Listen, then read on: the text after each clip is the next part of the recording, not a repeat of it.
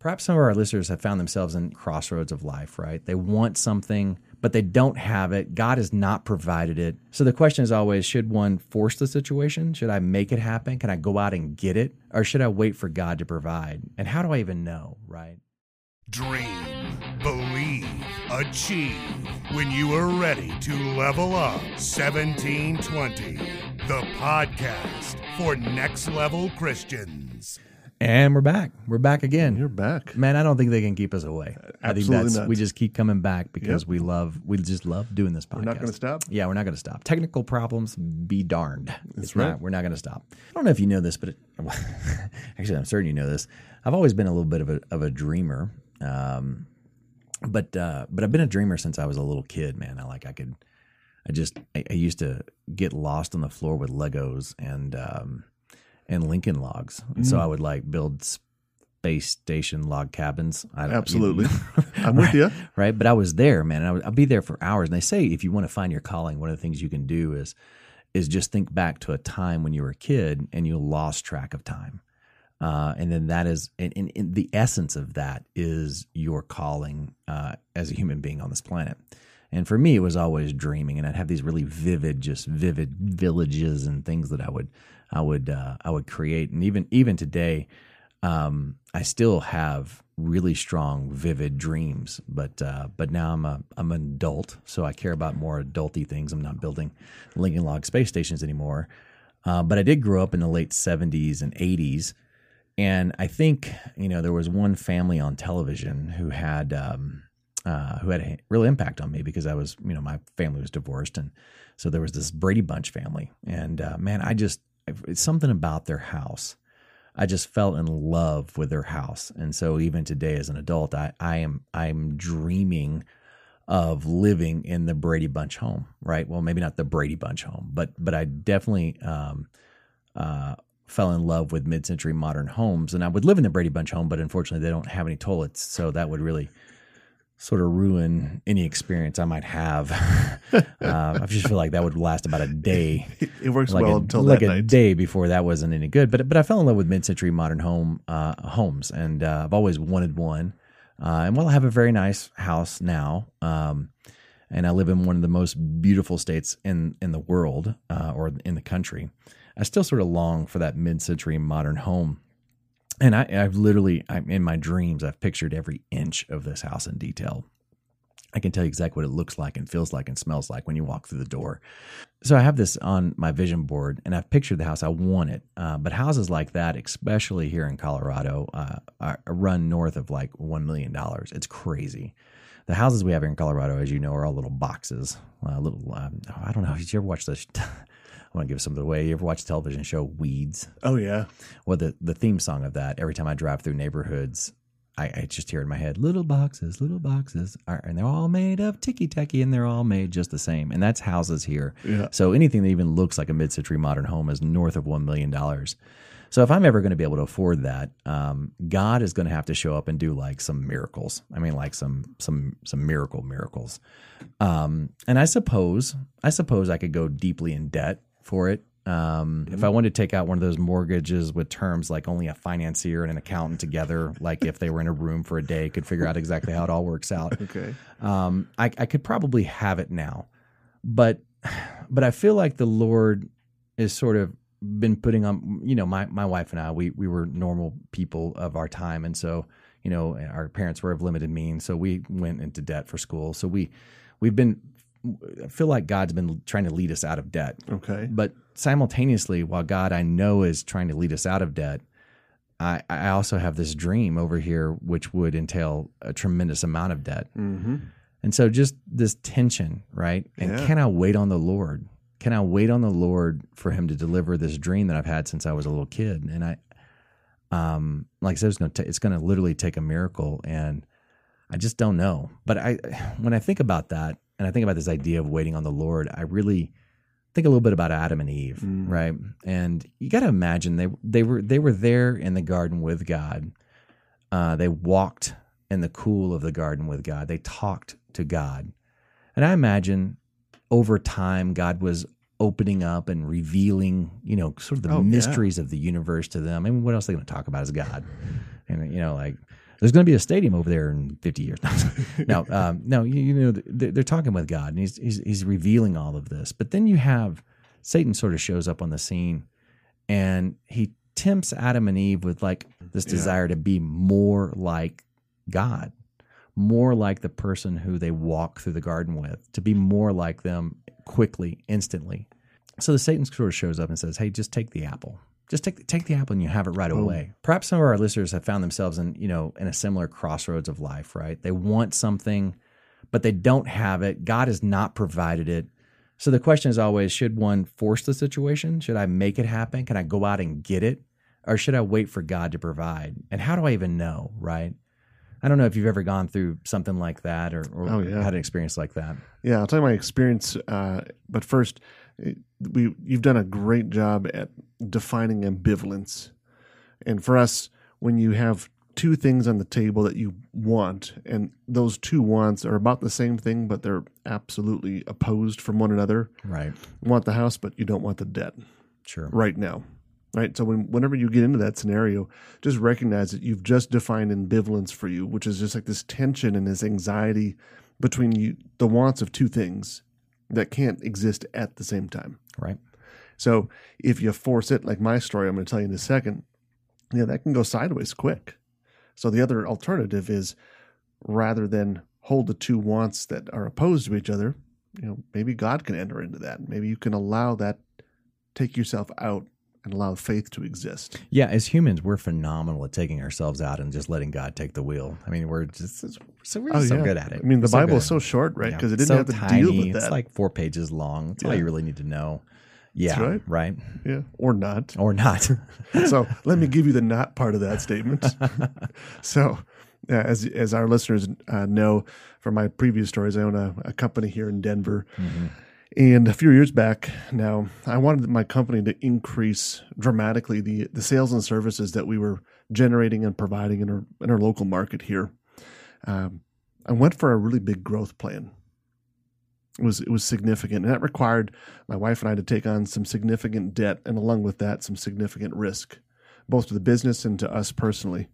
But, I had the feeling the entire time that this is going on, that we implemented this plan, that I was rushing it. Sure. Like I wanted it, but I had that. A big vision. I had the vision. I knew what I wanted, but I wasn't willing to wait. I rushed it. I was trying to take it on my own terms, bottom line. Growth plan ended up costing us quite a bit of money. Worse than that, though, I had to compromise my morals. I had to associate and do business with people that were completely against my beliefs. So the things we did were not concurrent with what I believed was right, good, and true to do. Beyond that, we had to do business in a way that did not align with core values. Right. So the way we had to force it, the way we chose to force it, rather, was completely sideways. I ended up shutting down that expansion, and I just stepped back, let growth happen without me forcing it. Now, the good thing, though, after doing that, it's been many years now, but I'm back on track with what our original vision was. Growth is happening. It's happening better and faster than I could have imagined. And it's happening better and faster than when I tried to make it happen by taking it. Yeah. Making it by taking it. So as it turns out, this whole principle comes straight out of the Bible. So today, we're going to reveal exactly what the Bible has to say about how we can apply it to our lives. And we'll discuss exactly how God will guide you toward your dreams. He's not just going to leave you out in the desert, right? And I think, that's sort of what the devil wants you to believe. He wants you to believe that you're going to be on your own, that you've got to figure this out yourself. But I think the Bible is pretty clear that that's not the case. And I hope that by the time we're done today, our listeners will understand why that's true and how they can actually sort of deal with these two things that they want and how to balance those out. Yeah, and the time gap, the delta between. So let's go back about 5,000 years ago. Let's go back to a guy named Abram. He's later called Abraham. You might know him from songs and flannelgrams. But Yeah? I do know him, yeah. Yeah. I try not to sing the Father Abraham song. Yeah. So. Well, maybe if we break into song later, that's fine. I'm not going to do it. All right, resist. I'm trying. But he faced a situation where he had to decide either to wait on God's provisions for him or if he should just force it and take action. So Abram and his wife Sarai, she's later called Sarah, they wanted a family. There's nothing wrong with that. God offered a promise that they would not only have a family, but have a big family. Now, in fact, Abraham would become the father of many nations. That's the scope of this promise. But as it is sometimes the case, there can be a period of time between the promise and the delivery of that promise. God is all about perfect timing. God first promised to make Abraham the father of many nations when he was 75. It'd be almost 11 years before Abraham would hear from God again. With the same promise, no children. 11 years from the first promise. That's a long time for anyone to wait. Especially to wait for anything. Could you imagine though, like God, you will have children, right? I mean, he shows up. Right. I mean, you got to it's like Willy Wonka with a golden ticket, man. He's cruising home. Boom. He's like, man, God told me. Yeah. And then like the first Christmas comes, the second Christmas comes, and they're like on the 10th Christmas and still no answer. Yeah. Yeah. That's tough. Yeah, absolutely. And so let's go with that, right? So these same old questions that also tripped up Adam and Eve start. Mm-hmm. Like my first personal favorite is did you hear God correctly? Did you hear? Are you sure? Did he? That's literally what Satan said. Are you sure God said? Are you sure? Did you hear him correctly? Or maybe I did something wrong and God's just not telling me, right? Like I did something wrong and God's up there going, well, screw it. I'm not going to go. I'm not so much for that plan. Dustin screwed up. I never saw that one coming. Yep. Maybe I did something wrong. You're right? so unique and special. Yeah, right. I mean, that I tripped God up in his plan, right? So I must have done something wrong. That's all. It just comes to your mind, right? Or maybe you think, well, does God really want for me what I want for me? Or, in my case, I'm over 40 years old. I still don't have my dream house, never even come close to it. What's taken so long? So it was probably with some frustration and confusion that they decided to take matters into their own hands. So Sarah told Abraham to have sex with her slave, which, guys, seriously. Time out. Sidebar here. If your wife ever advice. tells you to have sex with a maid, that's going to have to be a no. That's a hard no. That's a test. Run away. Your immediate answer is not no, but heck no, right? Yep. That is the answer. So just a little, that's bonus. That's bonus That's material. for free today. Yeah, that's free. In her human mind, right, this was clearly the only way that a child could possibly be conceived, right? A man must have sex with a woman of childbearing age. All of the experts would agree. I mean, if she'd put it to vote, it wouldn't have been 9 out of 10 doctors. It would have been 10 out of 10 doctors would agree that he had to have sex with a woman of childbearing age. So it's sort of, if you think about it, it's logical. Yep. It's logical. And Sarah was definitely not of childbearing age, right? So as it turns out, this union does produce a son. It's interesting what Abraham, you, and I do when we think we aren't getting what we want, and especially on the timeline that we want it. Fortunately for us, God is a God of second, third, fourth, so on and so forth chances. Right. Over and over. 25th or so for me, but it's whatever. Yeah, I'm on 13. Yeah. No stones. Lots of chances. And he steps in and offers Abraham a new covenant, a new opportunity. If they were willing to have faith, wait, not take, God would still provide Abraham and Sarah with a son. This is after their first round of their own wisdom. Abraham agreed, and God poofed them a son. Instantly. Just like that. Yeah. Have faith, boom. Yeah, no problem. No, that's not how to happen. nope. God made them wait another 14 years before Sarah would give birth to a son, Wow. Isaac. 14 years. At Isaac's birth, Abraham was 100 years old. Yeah, I think perhaps a guy named Hudson Taylor said it best. He said, God's work done in God's way will never lack supply. And he would actually know because in the late 1800s, Taylor spent 51 years in China. The society that he began was responsible for bringing over 800 missionaries to China and built 125 schools and directly resulted in over 18,000 Christian conversions in that country. And he established more than 300 workstations. So you got to figure this is the late 1800s. The church that exists in China owes a lot to this guy, and his work that he started still clearly is not done in that country. Right. It's still going. It's still going. So this guy knows a little bit about waiting and a little bit about God's supply. But in some ways you really can't blame Abraham and Sarah. Who among us, right, could literally wait over 24 years before a promise was delivered? Most of us can't even wait through like a 30-second commercial for the show we're really, really interested in seeing. Perhaps God inspires us to like start a business or to move cross-country to plant a church. Our friends ask, well, how long will you continue to suffer? Why not cut a few corners? Take on some investors, even though they don't share your values. Or just give up and get a real job. So if the first principle is trusting in God's provision, what are we to do? Are we to just wait? How are we to know what is the shortcut and what is the right path? So those are some difficult questions because sometimes you just don't know. Yeah, like there's this new loan program out there. Should I take it? Everyone says if you're going to be an entrepreneur, you got to have bold vision. You got to take bold action. And for you, take out some debt, grow that business. Now is the time to strike, right? Yep. So clearly there's options here. How are you supposed to know? Yeah. How do you differentiate between the two? How are you supposed to know which one's the shortcut and which one's the right path? Now, the Bible gives us a pretty good guide in John chapter 14, verses 15 and 16. And in there it says, "If you love me, keep my commands. And I will ask the Father, and he will give you another advocate to help you and be with you forever, the Spirit of truth." In other words, all we have to do is the task in front of us, as it says in 2 Timothy 4:7.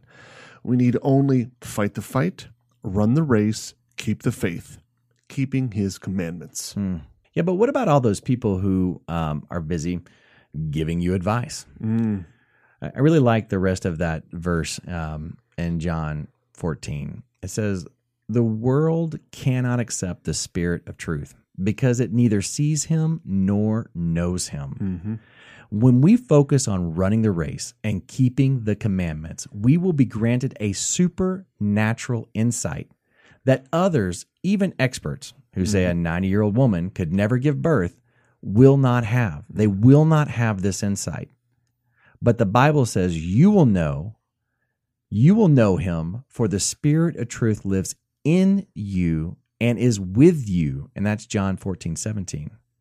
In your quest, and this is really important, in your quest, in this getting a job, growing a business, trying to figure out what to do next with your career, God will not leave you as an orphan. He will come to you. That's John 14:18. So the big secret to success is to focus on God and to do the work, even when the outcome is uncertain, seemingly impossible. After all, we have a God who kind of likes to show off. Just one sunset here in Colorado, and you will absolutely know that is true. So guys, run the race and keep the faith, my friends, and we'll see you next week. Thanks for spending this time with us. If you have not already, subscribe to our podcast and remember to leave us a review on iTunes and Google Play. Each positive review raises our rank and exposes this content to people who would not normally hear it. You can find our links to all of our social media pages, YouTube channel, iTunes, and Google Play at 1720.org/podcast. This is also a great way for you to share our content with anyone you think would benefit from this content. Finally, be sure to follow our page on Facebook, facebook.com/1720.org. Yes, please use the .org at the end. That's important. And subscribe to our newsletter at 1720.org. Thanks, and we will see you next week. Nailed it.